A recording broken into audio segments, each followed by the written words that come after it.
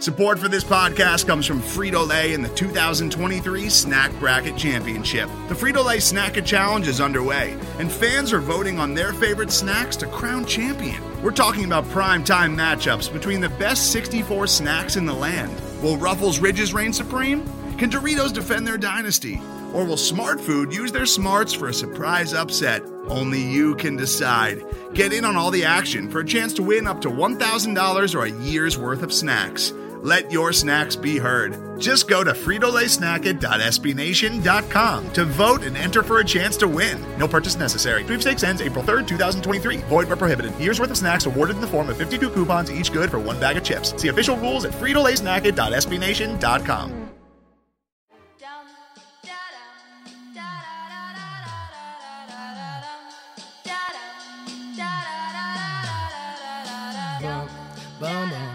This is gonna feel real good, alright? Most dope. Everybody please put a thumb in the air. Hey. 1, 2, 3, 4. Some crazy ass kids coming knock up on your door, so let 'em in, let 'em in, let 'em in. 1, 2, 3, 4. Some crazy ass kids coming knock up on your door, so let 'em in, let 'em in, let 'em in.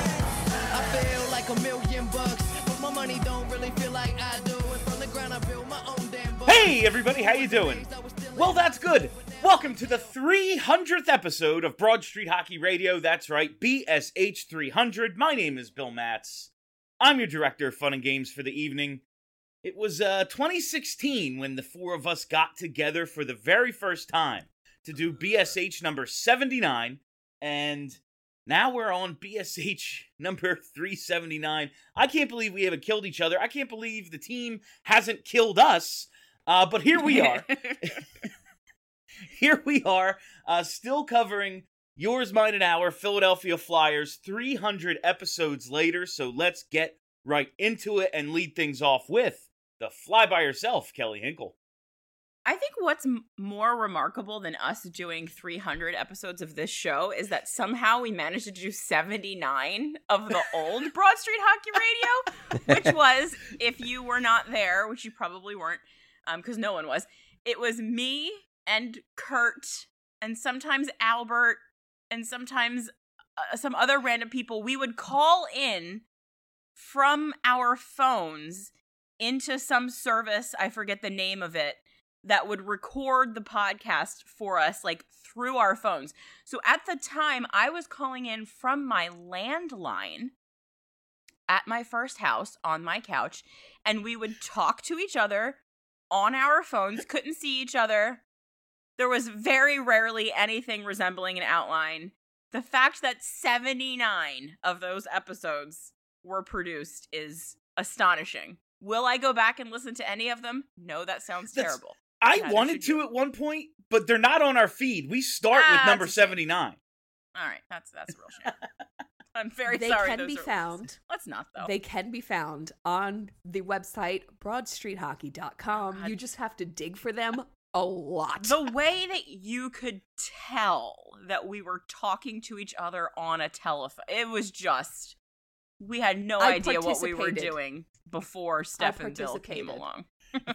In quite a few of those very early podcast episodes, and they were entertaining. They were definitely entertaining. They were fun. Now at theathletic.com, but when we started, he was just a fucking blogger, Charlie O'Connor. It really has been. It's been a fun ride. And I think we'll certainly go into like our memories of all this. I mean, the fact that we've been doing this for over half a decade, which is wild. But I do want to, just off the bat, just thank all the listeners, for plugging along with us. No matter when you came on, when you sort of jumped on the bandwagon, whether it was back in 2016, whether it was halfway through, whether it was this year, we wouldn't be able to do this without everybody who listens to the show. People who signed up for our Patreon way back when. Oh my God, the Patreon! It's been around. Patreon bought me a lot of dinners I couldn't afford. Yeah, who remember the drunk shows, taco dinner Patreon nights? I miss it so much. Me too, because you guys would cook for us. It was No. mostly Kelly would Kelly. cook for us. Well, There was none of me You involved. hosted. You would host. I hosted. Yeah. I hosted. Kelly cooked. But I just want to thank all the listeners because I think we've created a really cool little community here, and We really have. It wouldn't be possible without without all the people that listen to the show. So thanks for sticking with us. It's much appreciated. That's like I'm very proud of the shows we've done and the listeners we've gathered, but just the community of when we started, there weren't Flyers podcasts. That's why I wanted to start one. Like, I was a person who was tired of saying, I wish they'd talk about hockey on Sports Talk Radio. And I was like, wait a minute, I have a fucking computer and it's, the year 2015. I can probably figure this out. And now there's a ton. So if you listen to us and a bunch of others, it's just cool that this is how far we've come in being able to, like, represent hockey in a space where traditional media just kind of ignores it because it's hockey. It's fucking ice hockey. They have knives on their feet. They don't really talk about it in the mainstream. And now it's on ESPN, so they do a little more because they have to. But it's still like not everyone's favorite sport. Yeah, and one of the cool things too is like I think a lot of us wish that say hockey was talked about more on like Philly Sports Radio or talked about more intelligently on Philly Sports Radio. Bill, I know you're fighting the good fight on that front. I was going to say, it is keep now. it up, buddy. I'm trying. Keep it up, buddy. But I think one of the cool things about a podcast is that you can reach people that aren't in the Philadelphia area who are Flyers fans or are maybe just hockey fans. Like, so I'm currently in Boston. I'm recording this on the road. I covered a Boston College game on Tuesday night because I'm working on a feature on Flyers first round pick Cutter Gauthier. But I was up in the press box, which is basically just like a little area above the stands, which is the way it is in most college arenas. And literally, the two people I was sitting next to, both of whom are based in Boston, both told me that they are regular listeners to BSH Radio because they are both Flyers fans. Oh my God, that's so neat! And that was so cool. It was really, really cool. And I love that. And it's just one of those things where like it makes you take a step back and realize just like what the reach of a podcast like ours can be, and that people who live in other cities, maybe even live in other countries, are able to stay connected to the team through us, and I think that's really cool. Last but certainly not least, my broadcast partner in crime, Stephlicious D, Steph Driver. That's exactly what Charlie was just saying. That's exactly why I do what I do. Like any one of us could just show up in a country in North America, Europe, Asia, Australia, just like show up and we'll find a Flyers fan. Like they'll be somewhere and they'll know who we are. Like, and that's amazing. We recently, now we've had the Australian callers before on post game. We have a New Zealander now. Oh, we sure do. And we've got a Kiwi. It's wild. That's a good accent. And it's funny because if you see the whatever that service is that provides like the podcast download numbers and like breaks them down and then like shows you countries, it's like you have 11 listeners in Bulgaria and like there's some people over here, and like why are we so big in New Zealand? Like why is this a thing? It's one guy. Yeah. It's one guy who's just like, listening to our shows. Suddenly a it's New amazing. Zealand listener shows up and we're like, holy, like it's not just the four of us bullshitting. This is weird. There's people everywhere who listen to this thing, and it's been awesome. Now, this isn't like an obituary. I don't think we're going away. As much as the team would, their play would dictate that they don't need, several hours of content each week like we provide. We're going to keep doing it, but it's just a moment, this 300th episode. What's up, Steph? I want to take a moment to just really appreciate our director of fun and games, Bill Matz. Oh. Like he introduces us every single week. He talks us up every single week. But let's talk about the evolution of Bill Matz since we started this podcast 6 years ago.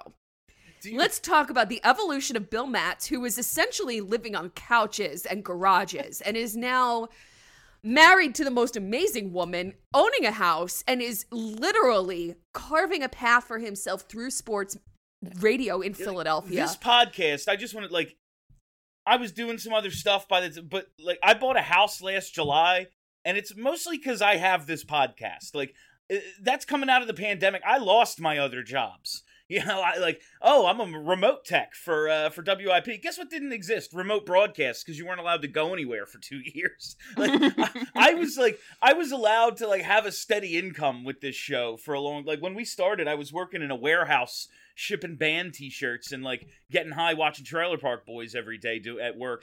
And now, like, I get to do this. Like, this is what I wanted to do, and I'm doing it, and it's fucking sick.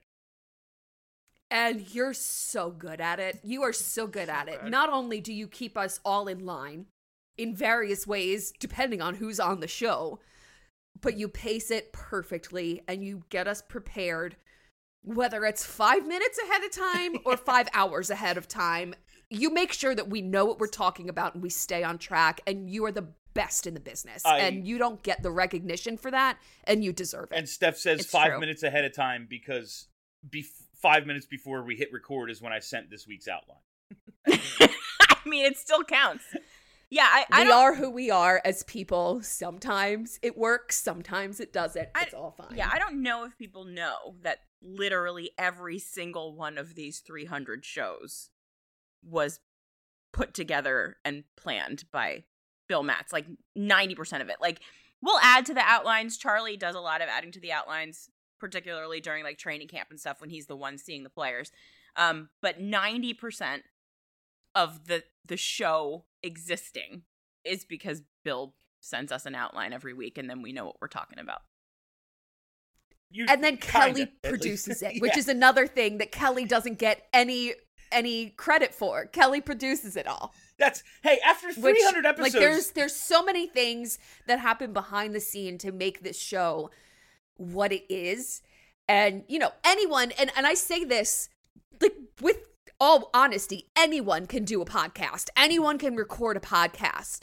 But it's a very, very, very select few that can run a successful podcast for as many years as we have without any major meltdowns except for my own. Like, the way that we work together it's rare. Like, the chemistry that we have together is unique and it's rare. And I appreciate all of you for all of the work that you put in, and the listeners for, goddamn it, putting up with us and this fucking team for so many years. Know, like, that's the craziest thing is, the show. I went back and listened to a bunch of archives the last week, like, trying to get prepared for this and just kind of, like, thinking about what we've done in these 300 episodes. And, like, the talking points haven't changed that much. The team is kind of exactly the same. God. Oh, hey, you know, they're playing better. Ah, shit, they're on a losing streak. Oh, you know what? They should probably play this young guy over this old vet who sucks. Like, it's been the same stuff. Oh, they might make the playoffs. Oh, you know, they lost in the playoffs. It's. Why is Lappy still a head person in this organization? Charlie, seriously. The episodes that I went back to listen to that Tyrell Goulbourne episode where, like, 20 minutes after we finished, they called him up, and I took all credit for it.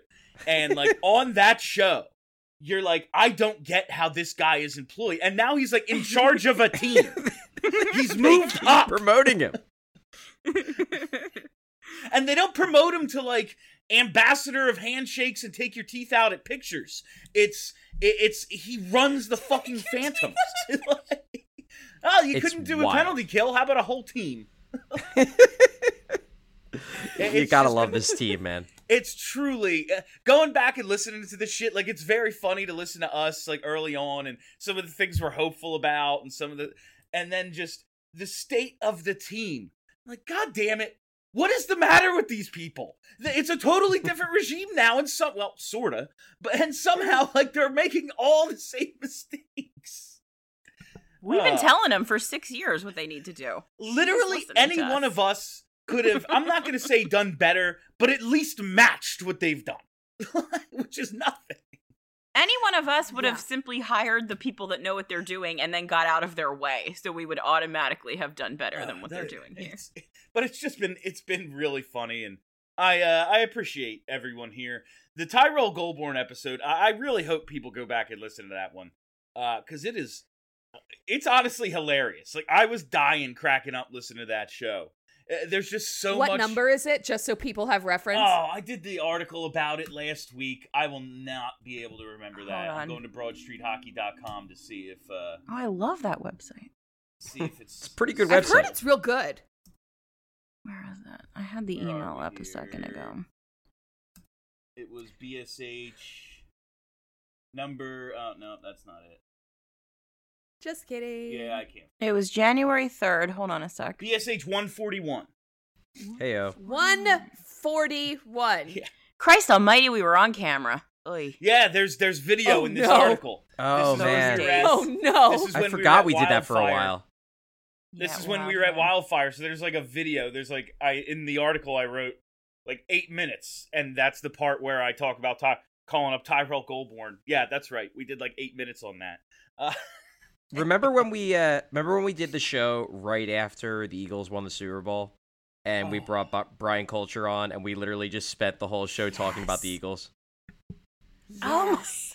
I forgot about it for like a second, but he bought me an engraved wine glass, like with my name and Philadelphia Eagles champions, and he gave it to me during that show. So that I will never forget, but I did forget that we did a whole episode just on the Eagles. Well, there's right after, like the week after the Eagles won the Super Bowls, when we went to Vegas for for their inaugural season. Oh, I and the remember Flyers' that first one. game there, and like we had to, like I went basically from the Eagles Pro Shop, getting all my shit, throwing it in my suitcase, to like getting on the plane, and it was like that was such a good time, and we got to do like somebody flew us to Vegas and let us host parties and do all this shit, like because we do this. Like, This is crazy. it's been absolutely freaking just incredible. It really has. It really I has. will tell and then you. the pandemic happened, so we had to kind of take a step back. But like, we were rolling for a while there. That was awesome. We pumped out a lot of content during that pandemic too. Oh my god, Yeah. we had shows about movies and music, and like we were just doing I whatever. wish I had the time to still do that I show. know. That was a fun I show. know. I fucking loved that show, Charlie. It was so fun. we can find time, even if it's a weekend a month. Listen, Charlie. Bear just just make let it up. his opinions Let's known. just I don't know make if it you up. guys heard him, but he said no. Yeah, Bear's like, would you let Charlie Bear live a said life? no. Like, please I don't will give tell Charlie you, any obligations. In these 300 episodes, there is one thing that was just downright horrible, and it was that intro we had. The Flyers are a team. That was the How fucking dare you? worst thing. That was the best. That was Are you amazing. kidding me? I hated it so much. They play Are a you sport kidding me? called I hockey. could recite that song Yeah. right now. The Flyers are a team. They play a sport called hockey. We're going to talk about the hockey team known as the Flyers. It's fucking Score great. a goal, the Flyers. Win a game, the Flyers. Score a goal, and then win the game, the Flyers. Thank you very much for listening to the show. In case you didn't know. Something Broad In Street case Hockey you didn't Radio. know, it's Broad Street Hockey Radio. Oh my god. So It all was of the those worst. songs, including the one that we still use as our outro, were all written and played by Albert Klein, who he doesn't write for Broad Street Hockey anymore. He's still certainly a friend of the pod, of the Slack site. chat. But the fact that literally it just, in our Slack chat, he just started talking about how he's like messing around with his music equipment. And then he just started literally delivering us these random, hilarious, like intro and outro songs. And like he's like a full-fledged adult. He had like kids. Yeah. And he's just He's a kid. screaming nonsense in his garage. Yep. He's recording that outro song in his bedroom with his wife downstairs. Like, why is this happening to me? When he's just shrieking, like he's doing full-on metal god mode in that song. And now he's like literally a famous woodworking artist, like in magazines and shit. He's amazing. It's wild. Well, I think that, so People the connected story to it. behind those songs was that there was this other podcast It was not a Flyers podcast. Oh yeah, it was the Philly Four Sports. Yeah, it was like the the Four Philly Sports podcast, and they had these intros that were so hilariously bad. And like, I don't know the people who do the show, so I don't know if it was meant to be tongue in cheek, but my interpretation was that it was meant to be serious, which made it even funnier.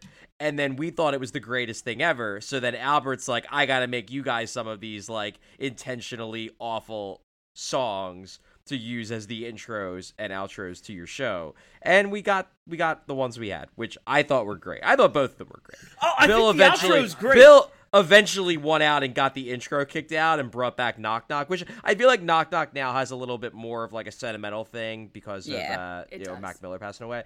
But so now it's like, okay, that fits for me. I was annoyed when we killed the first intro though, because that intro to me was amazing.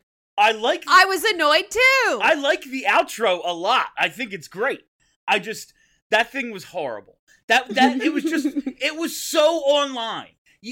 Steph, you tell us all the time we need to talk about Twitter less because it's not where our audience all is. Like, that song was so fucking online. It was a bit online. You're not wrong. Fuck. You just called me out and you were right. Shit. You missed, I don't think you heard it, Bill, but we all heard Albert had a really bad sophomore album. The hit single was I Wanna Fuck the Goal Horn. It was really bad. It was bad.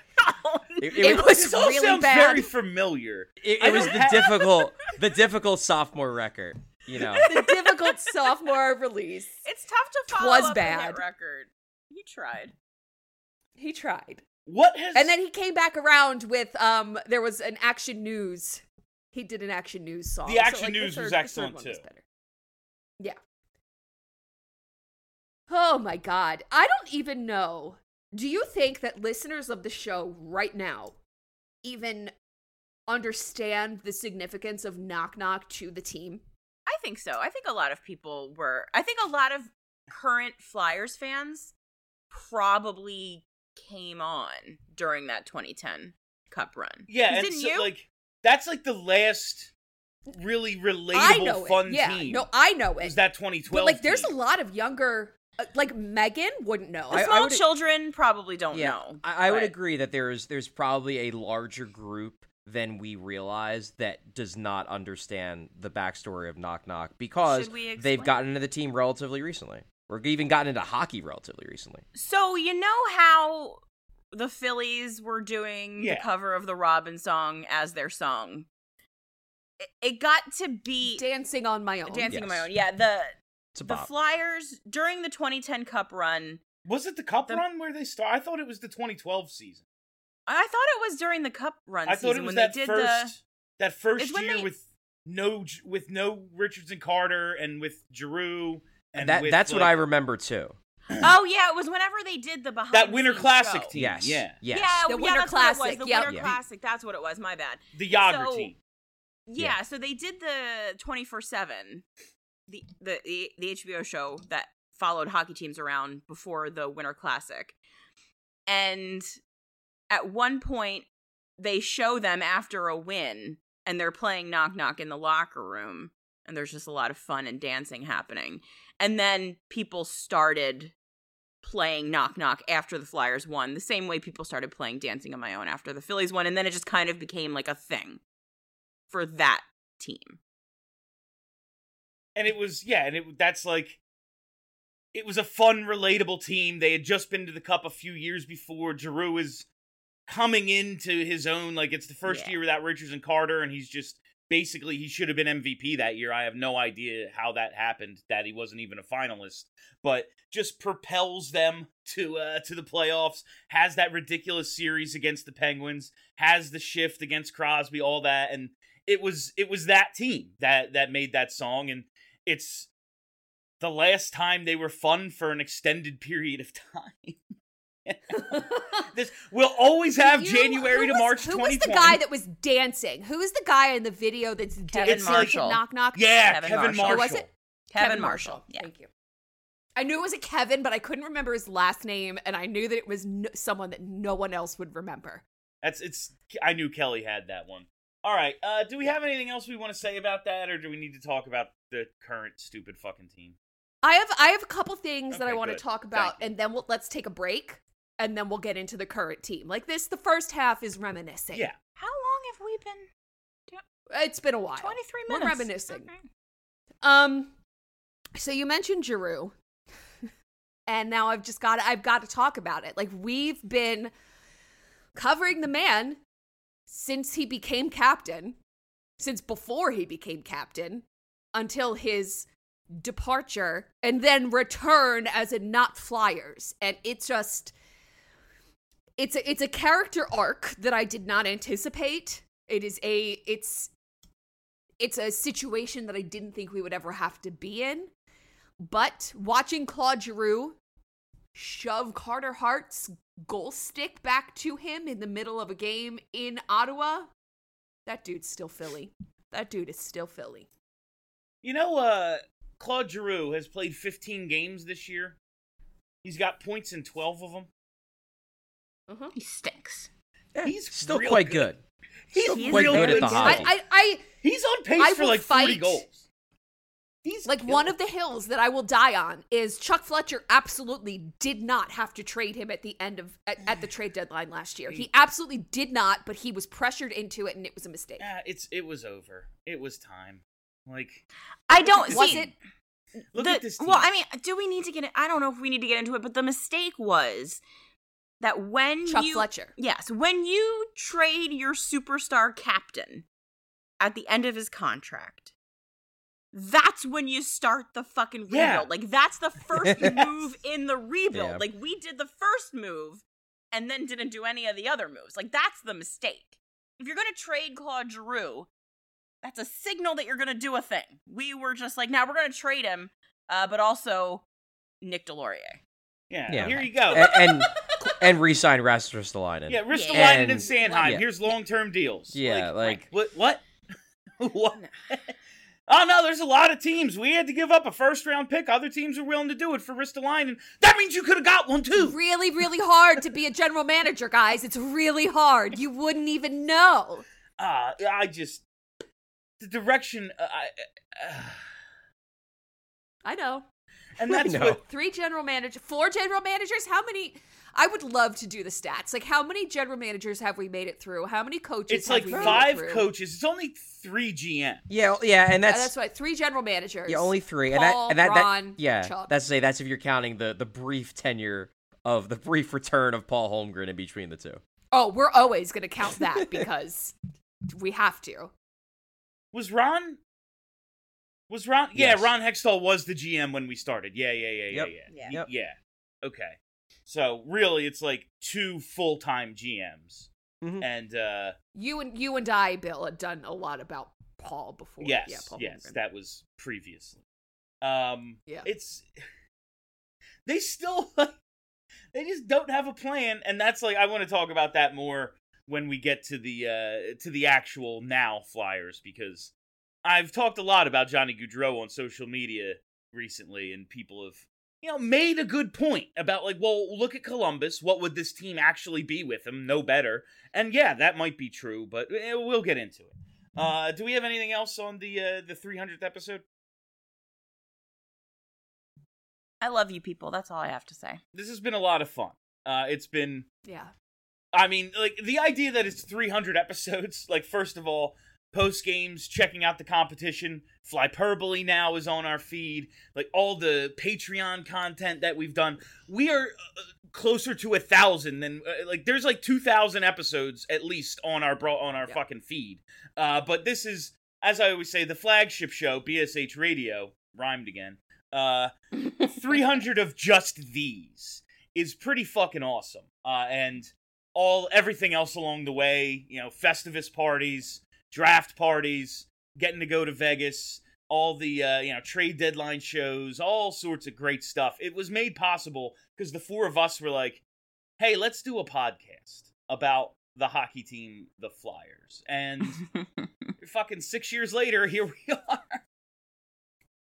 All right, we're gonna take a quick break here, and on the other side, we will talk about the 2022-23 Philadelphia Flyers and Ew. all that goes along with that. So hang out.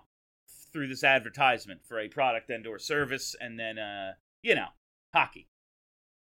Today's episode is brought to you by Cars.com. With over 2 million vehicles and 50,000 more added every day, Cars.com will match you with the perfect car for you, your budget, your life, your style. And if you're ready to say goodbye to your current car, Cars.com will get you an instant offer to cash it in. Just start by entering your license plate and get matched with a local dealer who will write you the check. So whether you're looking to buy or sell, just go to Cars.com. It's magical. All right, fam, welcome back. We have already done the intros and all that, but it's kind of a reset of the show. So I'm going to just lead off with my, what I would do, at the top, my little monologue. And I got a lot of people agree with me about Johnny Gaudreau, that you just do it. When a superstar wants to play for your team, you just make it happen. And if Rasmus Ristolainen is worth a first-round pick in your eyes, then trading one, even if it's not trading one to acquire Gaudreau, it's trading one to open up the cap space to acquire him, you're still, in essence, doing the same thing. Johnny Gaudreau is worth more than a first-round pick if Ristolainen is. He's worth, a zero, an A++ round, if this is the game we're playing. But regardless of all that, it is true that it's not like Columbus is fucking undefeated and going to the stand. No one's picking them to go to the Stanley Cup final. They're actually kind of underachieving considering what they did last year. They were an 80-some point team, and now they're sub 500. What would the Flyers have gained by adding Johnny Gaudreau? One, I'd like to say, if Carter Hart is as good as we think he is and we have a superstar, they would have gained a lot of W's because this team can't score. But fair point. If they were, as we said earlier, they make the Giroux trade. It's over. It's emotional. The longtime captain, still a star in this league. He's killing it right now for Ottawa. If you're going to move on from him, the face of the franchise, easily the best player on the team, then you do it all. You blow it the fuck up. And if that had been the plan, if that had been the plan, all right, yeah, getting Johnny doesn't make any sense. You're right. You're absolutely right. That's true. Going and giving a guy $9+ million for 7 years makes no sense when you don't plan on competing for the first part of that contract. And we know long-term contracts are bad at the end. Basically you don't hit free agency until at least 27. Johnny turns 30 next year. I get it. It would have been a bad idea. But since that's not the plan, since they not only traded for, but then extended Rasmus Ristolainen, since they gave an 8-year deal at market value to Travis Sanheim, since they gave a fighter 4 years with trade protection, and let us not forget, hired John Tortorella, who, right. He's here. John Tortorella's here to instill culture, and I think that'll have a longer-lasting effect on, the organization as a whole than it does, the current players who are here, except for a few of them who might be a part of the future. But he is, he's a fucking senior citizen who doesn't have much longer to coach. He's closer to the end than the beginning. He's a win-now hire. You did all these things. That means you're interested in competing. So you go out and get the superstar who wants to help you do that. It's that simple. The dude's fucking awesome. We saw him twice in the last week. You don't think he could help this team that can't score? It's so maddening all over again. And the fact that we're going to have to see him so often for the next 7 years is incredibly frustrating. I hope he sticks it up their ass every time he gets the shot. It appears he's going to. Yeah, that first game was perfect. I wish he scored 10 goals. I really do. It was just by far there was nobody close to him on either team, especially after Werenski got hurt, on his level. No one he was the best player on the ice, and number 2 didn't exist. It was perfect and also so frustrating. Because, man, you obviously don't have a plan. Because if you did, either no one would be here or Johnny Gaudreau would be here. And you went with neither. Yeah. I mean, it was the easiest article I've had to write all year. Was after that first Flyers Blue Jackets game. It was just like, this is so simple. The storyline is so obvious that, like, because I mean, and I made this point in the article that, you know, Chuck Fletcher obviously rightfully took a lot of shit in the offseason for what he did and didn't do. This season so far, until that point, there really weren't that many opportunities, aside from maybe the Ristolainen scratching, where he really looked like he had egg on his face. And, like, this was the time where, like, his face was drenched in yolk. Like, it was just, like... That's a wordsmith right there. How is he getting that New York Times money now? It's shit like that. That's good. That's it, Charlie. That was a good one. Drenched in yolk. I almost spit all the water that was in my mouth. That was perfect timing. God. Drenched in yolk. But seriously, like, you watch that game and you're like, wow, the Flyers actually played pretty well. The problem is that they can't take full advantage of the fact that Columbus has only 4 healthy defensemen for the second half of the game because they don't have pure talent, and the pure talent that they could have had is playing for the other team, and they could have had him. He wanted to sign here, and they were just like, nah. And then you got to watch 60 minutes of why they needed exactly that. And the point I made in the column, and this is kind of a follow-up to what you're saying, Bill, is that I am actually empathetic because really the person who made the best case as to why the Flyers shouldn't have signed Johnny Gaudreau was not Chuck Fletcher. It was John Tortorella, and he did it about a month later after he got hired when he was trying to defend, I think, Chuck Fletcher. And he basically said that we as a team right now are not ready to sign a Johnny Gaudreau. And his point was that we need to instill the culture first. The team isn't that talented right now. Maybe in 1, 2, 3 years, we'll be ready to pursue a Gaudreau type, but we're not there yet. And honestly, like, I get that argument. I do get that because I agree. I don't think the Flyers are good enough right now. However, this is my thing. It's not every year that a superstar wants to come to your team. Yes. Like, in fact, never. This was a perfect storm of the best free agent actually went to free agency, actually didn't re-up with his team, which is what usually happens. Yeah, and he had ties to this area, which also never freaking happens. It's Philadelphia, South Jersey. We're not exactly a hotbed of hockey superstars like if we were Toronto. We're like, every superstar is from Ontario, basically. This was a one-time thing. And was it the perfect time for Johnny Gaudreau to become available? No, it wasn't the perfect time in terms of the Flyers' timeline. But in 2 to 3 years, if the Flyers are better positioned to get a superstar, there is zero guarantee. In fact, the chances are pretty low that they will have the opportunity to get a superstar. So, yes, this may not have been the perfect time to get Johnny, but sometimes you just, like, it was a risk. It would have been a risk to sign Gaudreau. It's just as big, if not a bigger risk not to, because at some point you're going to need to get a star. You're going to need to get impact talent. And who knows if 2-3 years down the road, you're going to have any chance to get one. Maybe you just get the guy and you figure it out. And that's, like, this is why, and his reasoning, I understand him sticking up for the GM that just hired him. But here's why his reasoning is bullshit. One, well, we need to instill the culture. Why wouldn't you want your best player to be a part of that installation process? I don't know. Seems so you go and get a superstar and then it's like, fuck, he doesn't fit our culture. Oh, well, it was a waste. Or he's here from the beginning. Also, let's get one in 2 to 3 years. I'm sorry, was he signing a 1-year contract? Would he not be here in 2 to 3 years? Like, I realize he turns 30 soon. Anyone can go at any time, like, especially in a contact sport, and he is undersized. So, does it look like he's slowing down? Like, did you watch these last 2 games against him? I don't see a precipitous drop. Like, we can look no further than Claude Giroux, who has, in 15 games, 17 points, including 8 goals. Non-goal scorer Claude Giroux dominating. And Giroux's what? He'll be 35 in January. Maybe just do it.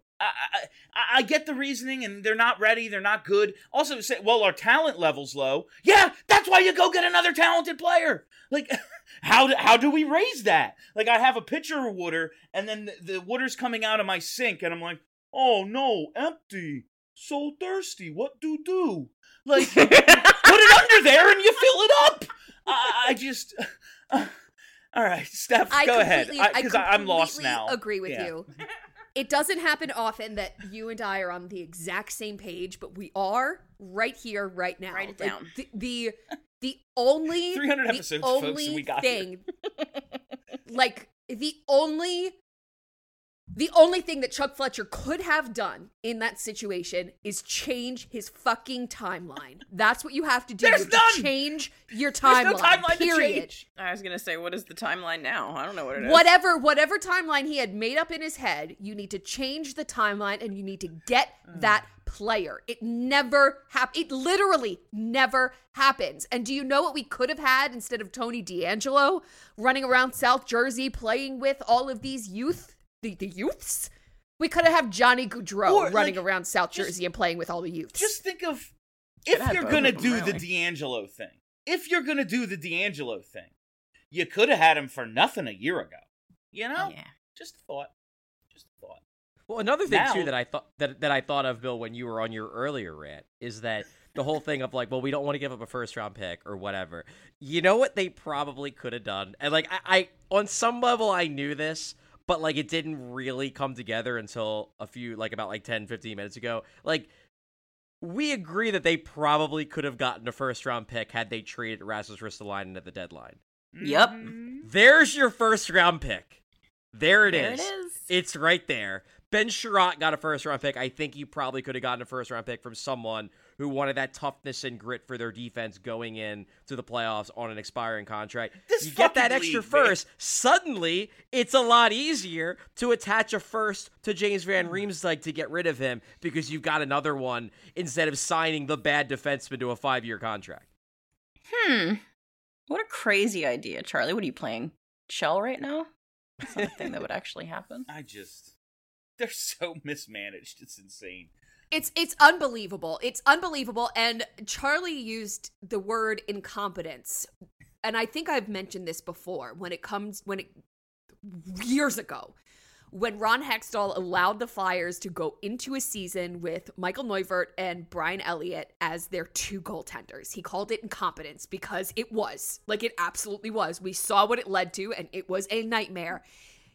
And it's the same thing. Chuck Fletcher not signing Johnny Gaudreau, who very, very obviously wanted to come here and would have done anything to come here to Philadelphia. And that's, like, incompetence, I can tell period. you, there's no other word for it. It's incompetence. I can tell you straight up, it's not rumor and innuendo. It's not like, well, maybe he wanted to come home. No. Johnny would have signed here 100%. He wanted to. He was disappointed badly that he didn't. There's one thing that I do want to say about the Gaudreau thing, because I don't know if you guys saw this on Twitter, but there was an ESPN story on Gaudreau, and I laughed so hard at this, where it was his first game as a Blue Jacket against the Islanders. And apparently the Islanders fans booed him the entire game. And he came off after his first shift, and he's like, I don't know why they're booing me. The Islanders never once reached out to my agent. So funny. It's so funny. Lou sucks so bad. It's so good. God. Every Islanders fan was convinced that they were in on Johnny Gaudreau. And I'm pretty sure it was reported. Yeah. A couple of places. I mean, honestly, that's the kind of thing where, like, sometimes the agent will report something like that to try to get, like, to try to pressure the team to get in. Like, oh yeah, the Islanders are in, so then the Islanders fans get excited, and then he's like, oh shit, maybe I should get it. Well, that said, Lou ain't listening to anybody. He's Lou. No. Like, he literally doesn't give a shit about anything except what he wants. But it was real funny that, like, Islanders fans are like, Johnny, like, spurned us. He didn't want to come here. And Gaudreau's like, I mean, I don't know if I would have wanted to come here, but the option was never there. They never had interest. He clearly wanted to come east. Like, he was done being in Podunk, Western Canada. Like, he wanted to come east more than anything. And so, like, all these teams in this area, like, the Devils were in, the Islanders thought they were in, like, he ends up in fucking Columbus, which is Steph's favorite city in the country, but nobody else's. She rolls her eyes. Listen, That's Columbus it. is lovely. It really is. Sure I cannot speak for the rest of Ohio, but Columbus is lovely. I'm sure it's a tremendous place. You know what's way better? Philadelphia. Philadelphia. Indeed. Philadelphia is way better. Way better. We've already hammered this home so much. Like, it's been our main talking point but like, also, we were kind of led to believe everything of the previous 2 years was leading to him. Like, it all... I mean, it was. Then Chuck fucked it up. Maybe we were just connecting dots that we didn't need to, but when you bring in all his friends, I don't know. Seems like it was kind of the plan. I just... whatever. I mean, from the Kevin Hayes side, I want to switch gears. When they got Kevin Hayes, I was like, okay, this is all part of the Goudreau master plan. Yeah. Maybe I built it up too much in my own mind. I don't want to do this much more because we've been doing it for months. But just seeing him up close over the last week, god damn it, man. Really, we don't have him how? I just want to switch gears for a quick second. Because you mentioned John Tortorella is towards the end of his coaching career, and he was the win now coach. I've had this theory kind of bumping around in my brain. I think that John Tortorella was the hire to bring the Flyers back into relevancy. I don't think his end goal with the Flyers is head coach. I think that he's going to be a part of the team, a part of the leadership group of the front office for a very long time. I don't think that this is like a 5-year coaching stint for him. I think that he's going to stick around the team in any capacity that is appropriate for what he wants to do with his life and his career. I think that he's going to be here for a very long time. I'm ready to make him general manager just based off comment and player usage. I'm ready to make him fucking president. I'm obsessed with him. I mean, he can't be worse. Like, what's he gonna be? Worse? Like, I'm glad. Can't be worse. I'm glad you brought up Tortorella because I wanted to get into him. First of all, I called him a senior citizen a moment ago. The man got kicked in the face by a horse and was behind the bench. What the fuck? Let's talk about this real quick. I watched the first period of the game at the bar, like, on my phone, because I didn't realize it was on Hulu when I decided to go to Quizzo with Ava last night, and then I was like, oh, fuck, this bar doesn't have Hulu. So I'm, like, on my phone with no sound, watching the first period of the Flyers game, and I just see, like, did Tortorella and Tony, like, fight before the game? What happened? What is wrong? What happened to his face? And no, it wasn't a player on the team. He got kicked by a horse. So it's definitely in the shape of a hoof, but it's small. So it was either a mini horse or a pony, or it was like a graze, like a horse struck out at him, but didn't really make contact because it didn't really want to hurt him. Now, I wasn't there, so I don't know, but I am a professional horse girl. I don't know if y'all know this, but I'm a professional horse girl. Horses have incredible control over their limbs. Like, if they want to kick you right in the face, they're going to kick you right in the face. If they want to miss by an inch, they're going to miss by an inch. So what I think happened is this was like a, hey, I don't like what you're doing. Please fuck off just for a second kind of warning strike from a horse. It could be from a front leg or a back leg. But if you got kicked directly in the face where John Tortorella was where the mark was, and again, it's not a full hoof print, but if you got kicked full on from a full-size horse in the face where he was kicked, you would be dead. Yeah, a horse could cave in your skull. Like, that's brain damage at the very least. Like, right. So this horse was not trying to hurt him. It was just fuck off for a second here. But I think it's hilarious that John Tortorella was like, yeah, I got kicked in the face. It's like his face is all fucked up on the bench. It's like, yeah, this is what he's up to. But recently we've got, it's been a lot of, I've gushed over John Tortorella. I've been a big fan since he got here. I liked the hire. It wasn't the guy I wanted, but I knew all along it was who they were going to get because it's the most Flyers shit of all time. He was destined to be our coach one day, and the opportunity presented itself. Here he is. But we've gotten a lot more of the full Tortorella experience lately. I'm entertained by it. Something's got to entertain me on this team, and it ain't the players on the ice. He left after a game. Instead of talking to the media, and when he was asked about it, he said, none of your fucking business. I don't think he said fucking business. I just think he said that's none of your business. He said, I don't give a shit what anyone thinks about us, and he sticks up for his team there. There's just been a lot of recent, Tortorella stuff. Some real, like, the stuff last night we he see. said that last night with his, we suck. Yeah, What do you he want them says- to do? I was going to say, did you Forecheck. guys hear that It's one? So good. Yeah. So, like, how are we feeling about Torts right now? What are we, 16 games into the season, I think? I'm into it. 10 out of 10 stars. Yeah, no notes. I get the sense that over the last week or so, as the team has started to lose, that Tortorella is possibly, I think it's like 50-50 that he's frustrated, but also that he's intentionally trying to put the spotlight on himself Yes. in This is order to professional take shit. He does that. in order to and he does it really well. to take the pressure off the team, because he is like, look, the fact of the matter is that the minute that John Tortorella got hired, he became the face of the Flyers. Yeah. Yep. Claude Giroux was the face of the Flyers for years. He was who you thought of when you thought Philadelphia Flyers. Well, Giroux's gone. Sean Couturier, even before we knew he was going to miss a lot of the season, if not all of it, he's a very good player. He's not like a face of a team. He's not a type of player. franchise player. No, he's not that.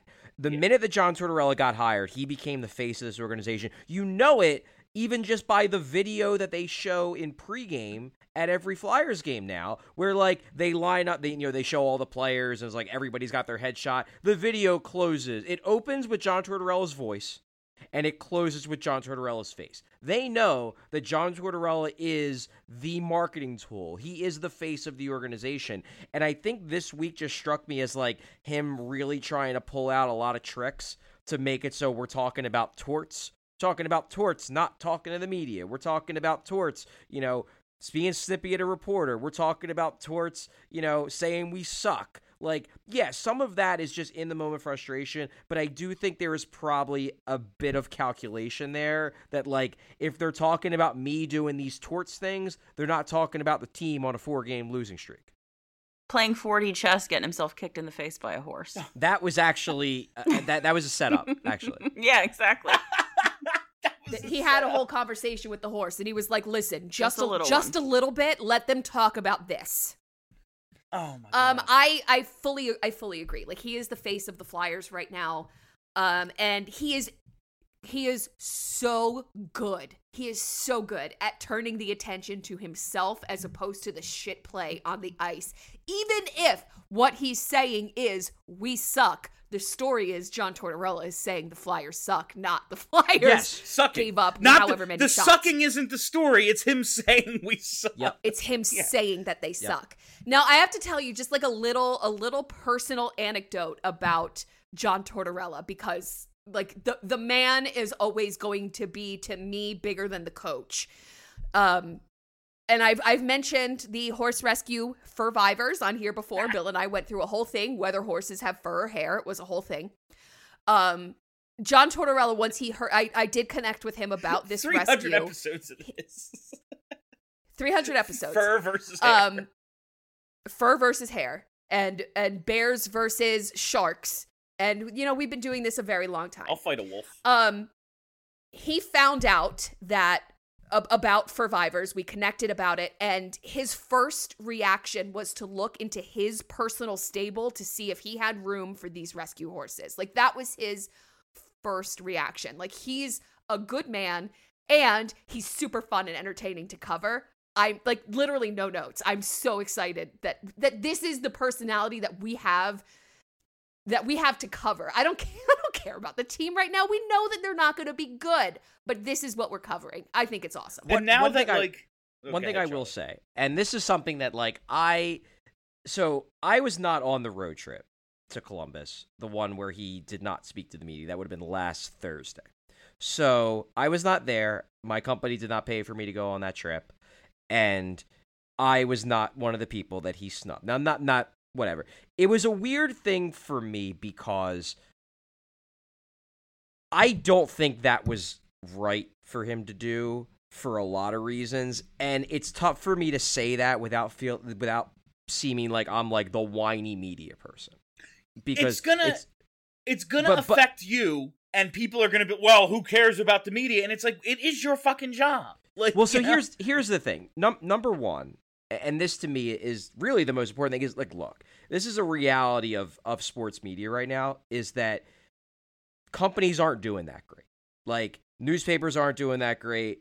basically every company in the industry is not doing that great. And because of that, writers are getting their budgets cut. This is just happening. This is happening all around. Well, the two writers that went on that trip, Olivia Reiner and Gianna Hahn, the writers for The Inquirer, they were the two that were there, that traveled. Part the reason why The Inquirer pays for them to travel is with the assumption that they're going to get comments from the coach after the game. Yeah. And if the coach doesn't talk, The Inquirer is going to start being like, well, why are we paying for you to go out there in the first place if you're not getting comments from the coach? And it was kind of a dick move there. Like, a couple of people were like, well, would you rather him just go up there and yell? It's like, yes, yeah. much rather. Much more. Because at least you're saying, yeah, like you're saying something. And the fact of the matter is like, look, it is a little bit, it rubs me the wrong way that his big thing is about accountability. You know, I hold players accountable. Yep. I hold players accountable when they play poorly. John Tortorella went back to his old city where he used to coach a team. The team lost, and John Tortorella chose not to be accountable. And my thing was that the reason why I didn't go hard on criticizing Tortorella for blowing off the media last Thursday is because, to be quite honest with you, he didn't give an explanation, and I wasn't sure if he had a really good reason for it. Like, he may have. If we would have found out that, like, oh, he found out when he came off the ice that, like, his kid's in the hospital, like, or something, like, that's a good reason to not want to talk to the friggin' media about a hockey game. And I wasn't going to assume that it was definitely just that, like, he was ticked off the team lost and didn't feel like talking. Now, he has still not revealed why he didn't want to talk. The longer that goes, the more I assume that he was just pissed off and didn't want to talk to the media. But, yeah, sure. Like, okay, you do that once. If this becomes a thing, it's going to be real frustrating. Like, if your team loses, I'm sorry, you should talk about it. Like, you should. And it is an accountability thing. Like, I guess you didn't do a good enough job coaching, so you should be up there explaining why you didn't do a good enough job coaching that your team lost. Now, again, I wasn't there, just like you weren't there, and I've been pretty offline dealing with my own nervous breakdown. But my read on the situation was that something happened and he didn't want to talk about it. Like, that was my read on the situation. Like, something happened personal to him and he just didn't want to talk about it. And if that's the case, then I totally understand that. And I don't even want him to, I don't think he owes us, like, a detailed explanation. But if he would have just said via Flyers PR, I'm not willing to talk, I'm dealing with a family situation, that's fine. No further questions, totally understand. But when you give them nothing at all, then the obvious assumption is that you were just ticked off your team lost.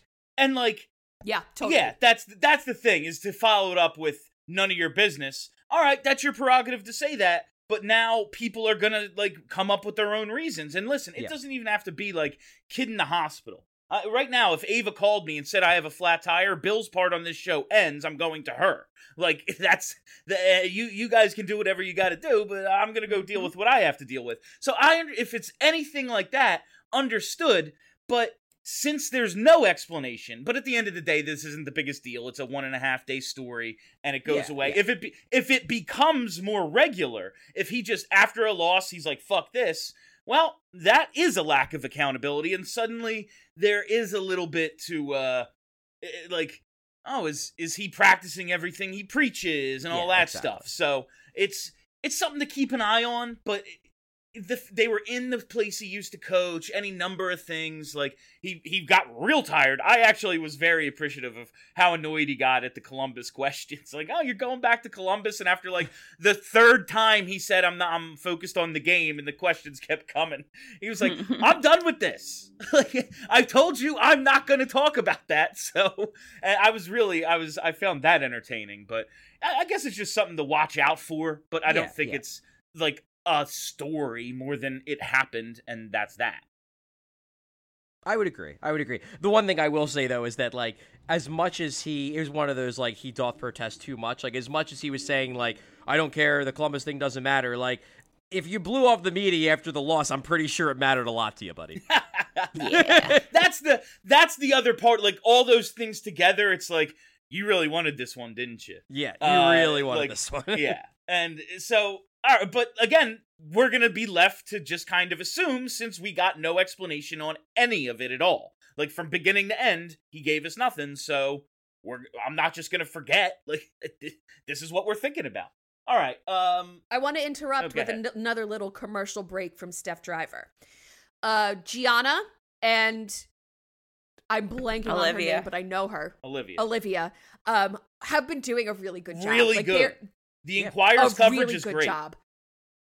They've been doing a really good job replacing Sam, who is now Sam Carchidi, taking pictures of his TV with his cell phone and using them in his article. Sam Carchidi. That's awesome. That's the dream. I needed to say it. Gianna and Olivia are amazing. They're doing a really good job. Upgrade. And Slam and Sammy doing his thing. Sam's living the dream. I will say, like, I subscribe to two things. It's The Athletic and The Inquirer, and it's both for their Flyers coverage. They're excellent. So the Flyers are a team. They play a sport called hockey. No, they do. The Flyers. I mean, they try. Yes, it somewhat resembles it. It's like football and rugby. Like, it's kind of the same. So the Flyers have played 16 games. Is this right? In 8 of them, they've trailed 2-0. Did I hear that right? Yeah, they sure How's that have. fucking possible? Well, you see, Bill, they're not very good. They're not very good. But they've come back to tie 5 of those 8, which is impressive, I guess. It is impressive. Not falling behind 2-0 would be more impressive, but they are a team that fights. They are a team that continues to play, and we all know about that. You know, the most dangerous lead in hockey is 2 goals. Clearly, it's been an issue for other teams to maintain on the Flyers. So Tortorella said, "We find a way to get a point. Our starts. We need to find a way to figure out our starts." Now, we talked earlier, in reminiscing about these 300 or so episodes, about how all the talking points are somehow the same 6 years later. It's not the same guys anymore. Giroux and Voracek and Simmons and Shen, all those guys are fucking gone. They still are just a horrible team at the start of games. I feel like that's just a thing with a lot of hockey teams. Like, I know that was a thing with Toronto for a while at the start of this year. Yeah. But they're really good. Toronto's good, yeah. And their fans were complaining that they were, coming out of the gate like shit every game, and so it was, it becomes a problem. Toronto fans complaining? Well, I never. I know, it's wild. I kind of wonder if that's not just one of those, like, things that you say. Because there are so many of them in hockey, where it's like, I mean, really, the problem is the entire 60 minutes. Sure, but they're giving up goals early, and they're giving up the first goal a lot, and they're giving up the first 2 goals in 50% of their games. I kind of want to look into now how many teams give up the first goal, how many times. I bet Micah can do this. I think there is probably an element to this of, like, it sticks in your head more once you've created the narrative. It's like the idea that, like, every single fan base thinks that their team gives up the most first goals a player has ever scored, that it's always against their team. And it's because when a player does that, you remember it because it's real annoying. Now, this I agree. I mean, in 8 of them, they've trailed 2-0. Yes, that has been a thing this year. But my guess is that, like, the Flyers historically, like, I might say historically, I mean, like, over the last, like, 6, 7, 8 years, like, I don't think they are significantly worse at starts relative to their talent level than, like, other teams are. It's just that they haven't been good for a while, so bad teams tend to have bad starts, and we remember that because we get frustrated because they go down early and it sticks in our heads because it's annoying when a team goes down early. I would say, like the 15 to 18 era when they were okay. Like, they were just an okay team, bubble playoff, wild card. They should probably get to the wild card because they have Giroux and Couturier and all those guys. Like, those teams did start poorly. It was a thing. Seasons and games. But if you remember last season, if I remember correctly, they weren't that bad in first periods. It was the second periods when things would really fall apart last year. They were like minus $1 million in the second period. Yeah, and like we don't remember that like, oh, they actually weren't that bad in first periods last year because we're all just so mad at how bad they were the rest of the game. It's just very funny that like it's been such a consistent, like they've started so many seasons poorly and had to fight their way back, and like fighting back in games was like a hallmark of the Giroux era.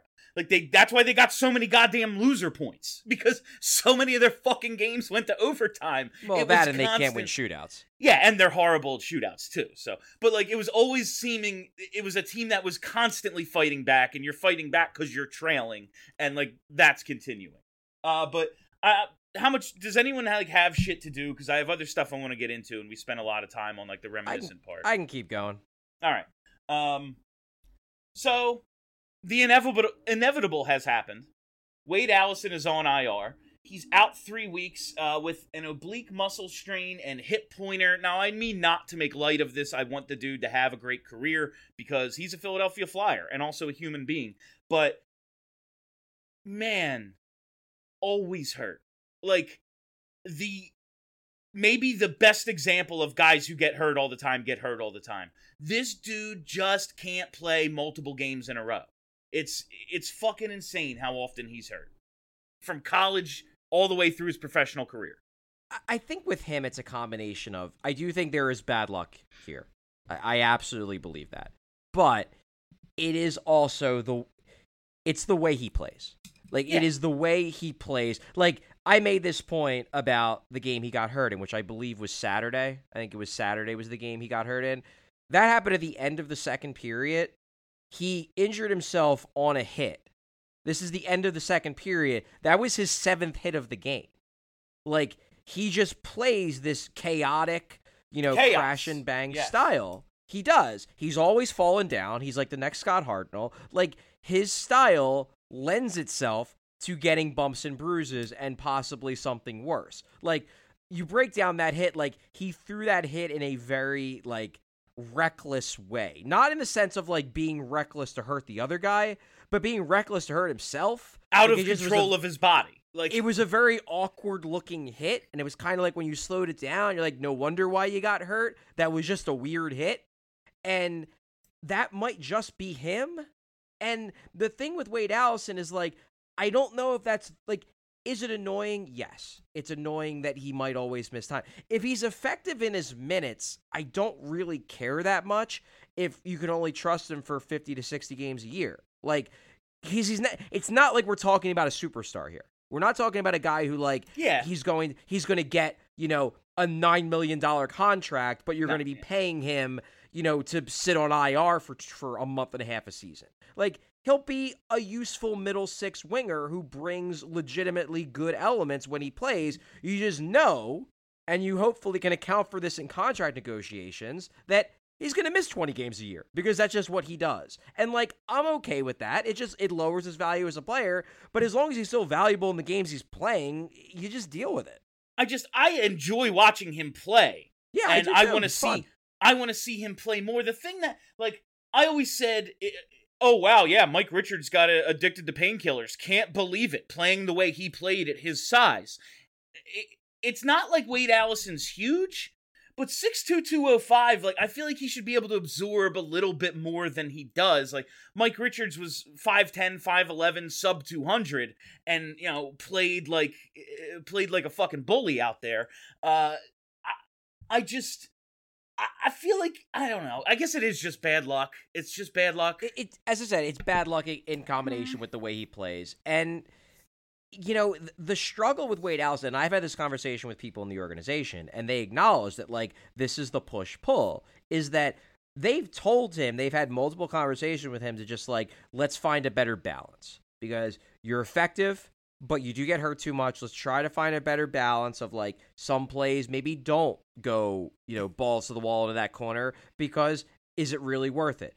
But the push-pull of it is, if you take too much of that away, that's what makes him good. Then he's not effective. So you're like can that balance even be found with a player like that? And I'm not sure. I'm not sure if he tried to tone it down to 80%, if he would still be good, or if then he would just be, a quad A AHLer because Wade Allison at 80% isn't worth a shit. So it's a really tough thing because his recklessness and his chaotic sense of style or whatever, that's part of what makes him effective. It's a big part of what makes him effective. And it's tough to try to take that away in increments because at some point he just becomes a shell of himself. And then it's like, well, you might as well let him go balls to the wall because that's the only way he can be good.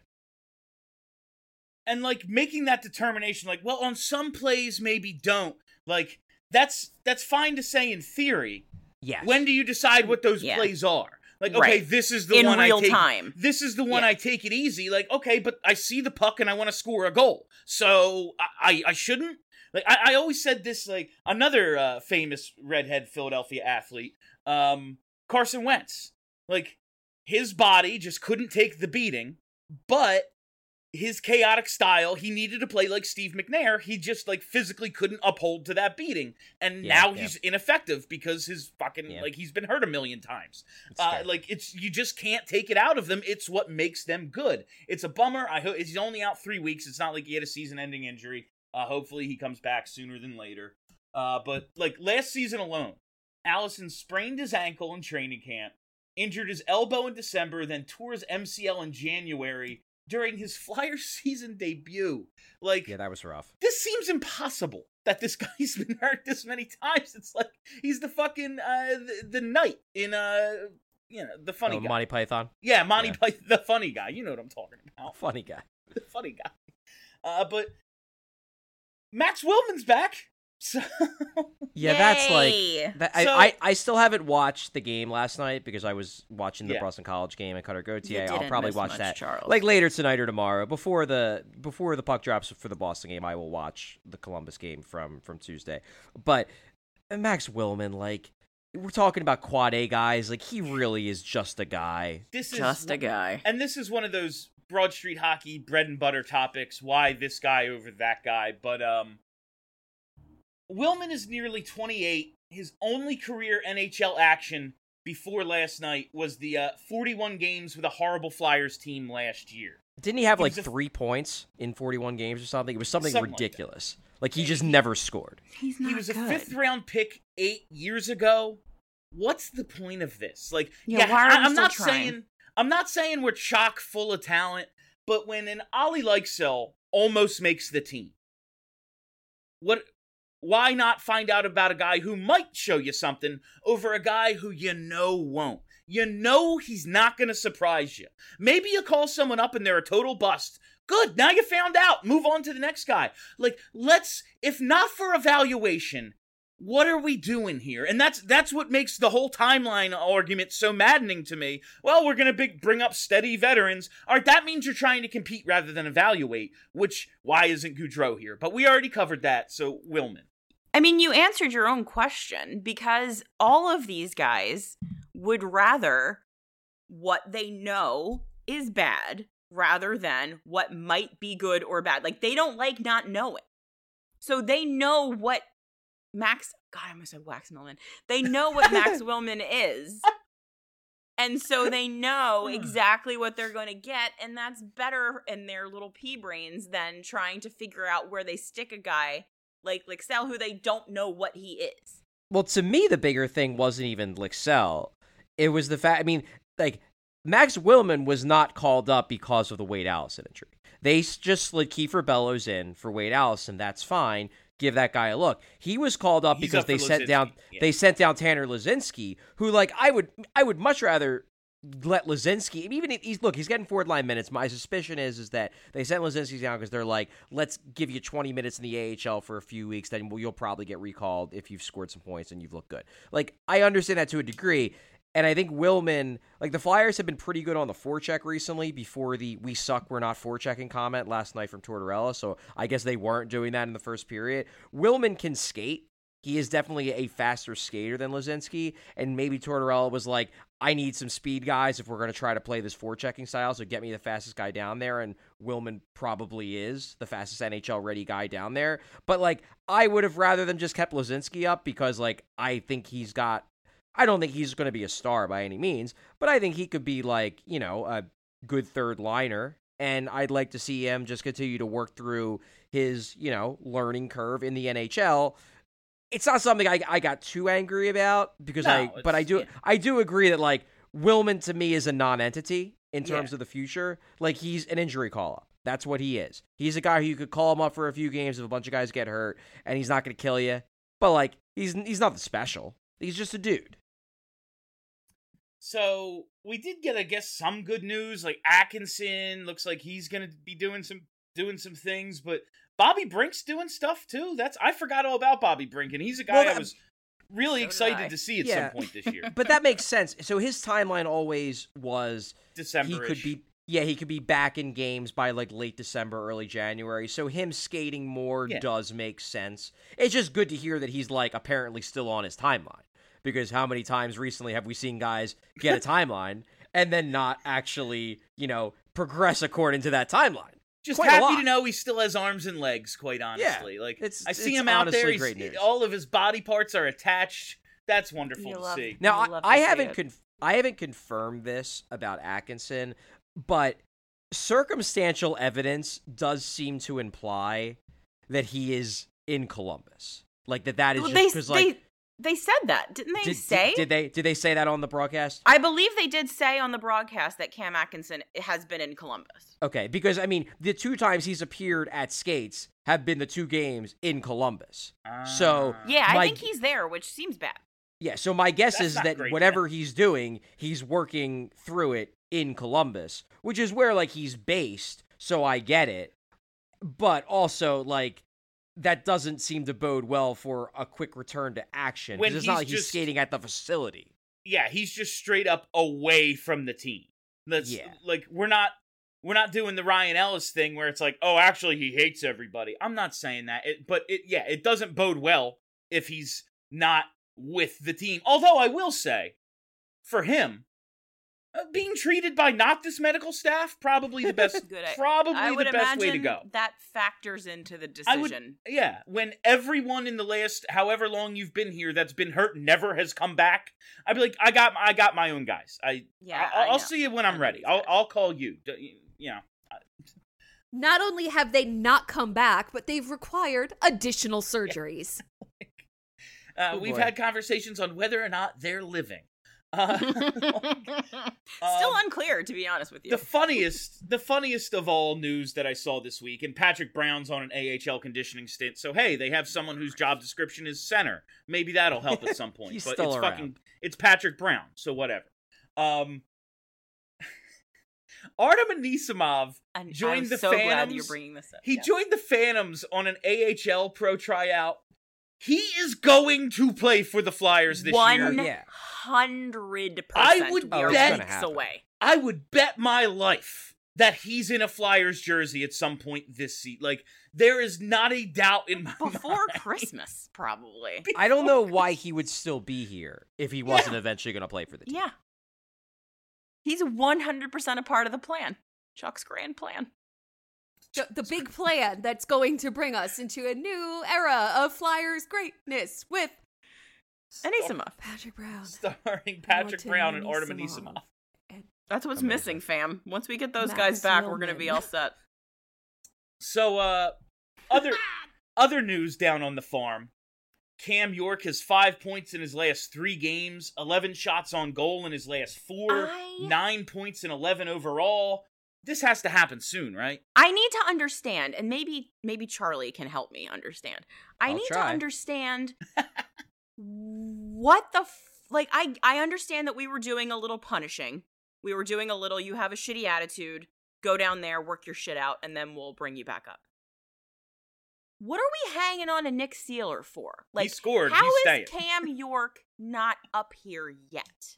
I mean, I can give you my theory, and this is my theory is that, and I've already expressed this on this show, Like, John Tortorella has basically said, like, look, there's an element of these call-ups that, like, Chuck obviously has, he's the general manager. He makes the final decision. I say the type of player that I want. But we rely upon the coaches down in the AHL to tell us who's playing the best. Why? Oh, Ian LaPerriere, as I've noted, is not a fan of Cam York. So I do not think Ian LaPerriere is, like, advocating for Cam York to get a call-up. Like, if this is the If case, you're wondering why the organization doesn't function, Ian LaPerriere. I mean, No, for that's fuck's sake. like, if this is the case, and like we put so much stock in Ian LaPerriere, which appears to be the case because, like, look at what's gone on for the last decade. If Ian LaPerriere has this kind of say, they need to trade Cam York right now. Like, Yes. if he doesn't think he's any good, then they need to cut fucking bait and get something for this first round pick that could have been Cole Caulfield.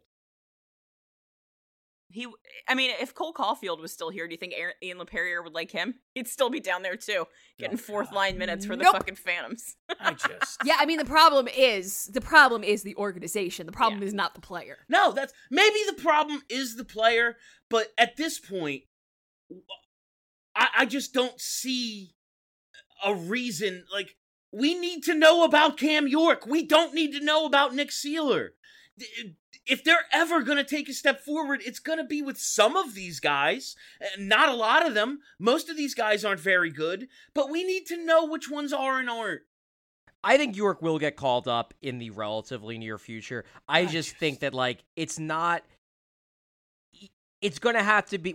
Here's the thing. It's going to have to be Chuck Fletcher, or it's going to have to be John Tortorella. It's going to have to be Chuck Fletcher saying, okay, this is my first draft pick I drafted. I want him up in the NHL. Or it's going to have to be John Tortorella saying, we need some fucking puck movers. Get me Cam York. I know I was frustrated in camp, but I know he can skate and move the puck. It's not going to be because Ian LaPerriere calls up Chuck Fletcher and says, hey, this kid's ready. Call him up. Because Ian LaPerriere does not like Cam York that much.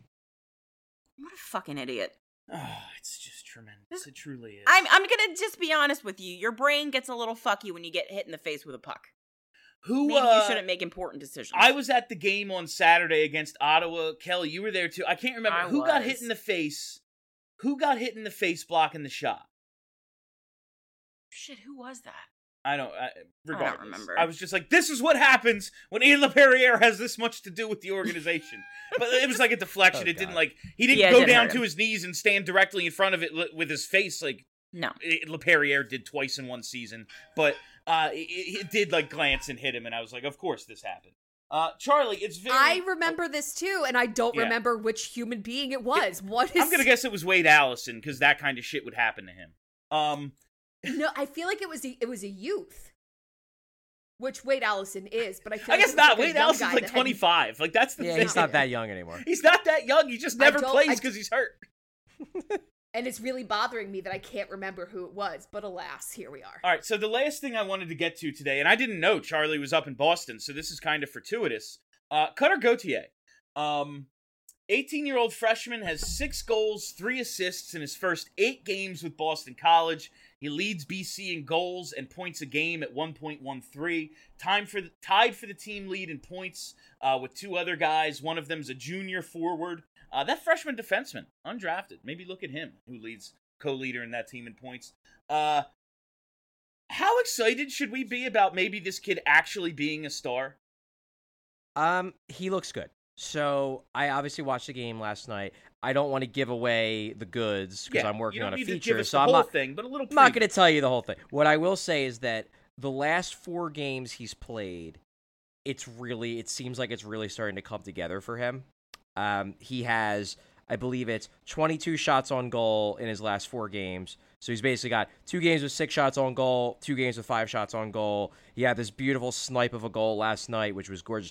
I will say this, last night, like, the first 20 minutes, the first period that he played, he was by far the best player on the ice. I saw you tweeted this, yeah. He was absolutely dominant, and it was like, oh shit, this kid's going to be real good. Then the final 2 periods, they didn't have the puck as much. He didn't really assert himself as much. I don't think he played bad, and the coach was happy with how he played defensively. But you saw the rawness there where it's like, man, if he could do what he did in the first period for 3 periods, holy shit, this kid's going to be good. So you can see when you watch him, like, why they're so excited. I think he's going to have a real strong finish to the rest of this college season. And yeah, I think he's got to be excited about. The thing that's interesting about him is that he's back playing center. He's doing well in that regard. But he is at center. He's at center. Yes, Okay. that will also be in the Cool. piece, the explanation there. But he's definitely more of a shooter. Like, he is a shoot-first guy, and it's interesting because centers are usually more playmakers.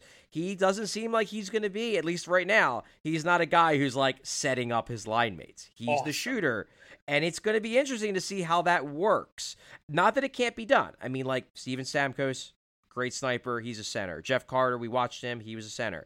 But, like, those guys do tend to be more likely to end up at wing. Now, could he be a hell of a goal-scoring winger too? Sure, but you draft a guy 5th overall, you kind of want him to be a center. So I think that's going to be the big thing. And like, this team has those centers. I came away from last night's game thinking to myself, like, this kid's going to be good. I came away from this game being like, I don't know if he's going to be a center, but he's going to be a good player. I hope that he can be a center. You know what I mean? That's where I'm at with Gauthier right now. I think he's going to be a good player. There's just too much there when he's really on, where you're like, shit, this kid could dominate. Would you rather have that coached out of him so that he could be a center?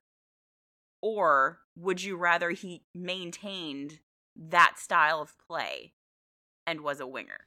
I mean, I would rather the second, but I mean, I would go back with that. Why not both? You know? Well, I would say why not both, of course, but I have a feeling that the Flyers would not say why not both on that. They don't strike me as an organization that would foster that kind of selfish. Yeah, they picked him. They picked him. Like, yeah.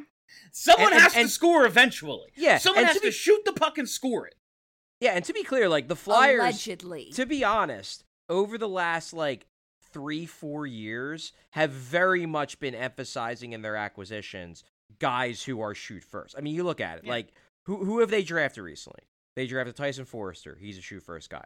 They drafted Samu Tuamala, who's looking like he very well might be a bust, but he was a shoot first guy. Then they went for Cutter Gauthier. He's a shoot first guy. They traded for Cam Atkinson. They claimed Kiefer Bellows. You know, they traded for Owen Tippett. Like, they're very clearly trying to unearth sniper type players. Like, that is obviously an organizational focus. No, so I don't think they're going to try to coach it out of them. I really don't. I just don't know if it's going to translate to center. You know what I mean? It's very important that they went out and made these decisions now that Claude Giroux is 35 and no longer part of the organization. I'm very happy that one of the best passers in the history of the fucking game never got a sniper. Like, all of our goal scorers were like guys who stand in front of net and get hit with it, and then it bounces off of them in. And now we're gonna actually focus on someone who can have the puck on his stick and shoot it from more than 3 feet away and put it in the net. Like, that's the thing. He had that one highlight backhand goal on, like, the rush that everyone saw on Twitter. All of his other goals have, as far as I've seen, been from distance. And it's, like, hard to really judge a shot with college hockey sometimes because, like, the camera angles are, like, there's the one good shot. There's the one hard camera and you can't really see. Yeah. But he's consistently beating goalies from distance, and that's exciting. No, his shot pops. It's got velocity. He can put it where he wants it. No, he's got an NHL caliber shot right now. That's cool. One thing that I did find funny, and this is all stuff that just, like, pops in my head while you're talking, Bill, where you're talking about, like, it's funny they prioritized this with Claude Giroux on the way out. It's also funny how, like, you know, the guy they got back for Claude Giroux would look real nice on a line with Claude Giroux. Like, maybe you put him in that Braden Shen, Sean Couturier, Scott Hartnell spot on the power play and just let Giroux feed him like some one-timers. Just a thought. Did anyone know that the AAA team Cutter Gauthier played for through his early teens was called Honey Baked? Because I didn't, and now I love it even more. That. But it is pretty funny. Did not know that. What? I was going to say Baked. That sounds extremely relevant to Steph Driver's interests. I'm sorry, what? Honey baked? Honey baked. The honey baked? The honey baked hams, yeah. Oh my goodness. Yeah, I saw that last night on Elite Prospects and it made me laugh. All right, do we have anything else? No, it's a pretty good 300 show, I think. I think so. Is everyone going to be able to do the live at 7 tonight? I probably will not. 7:30? I put 7:30 just because All I right. figured I'd give you a little buffer. All right, that's fine. All right, cool. All right, we're good?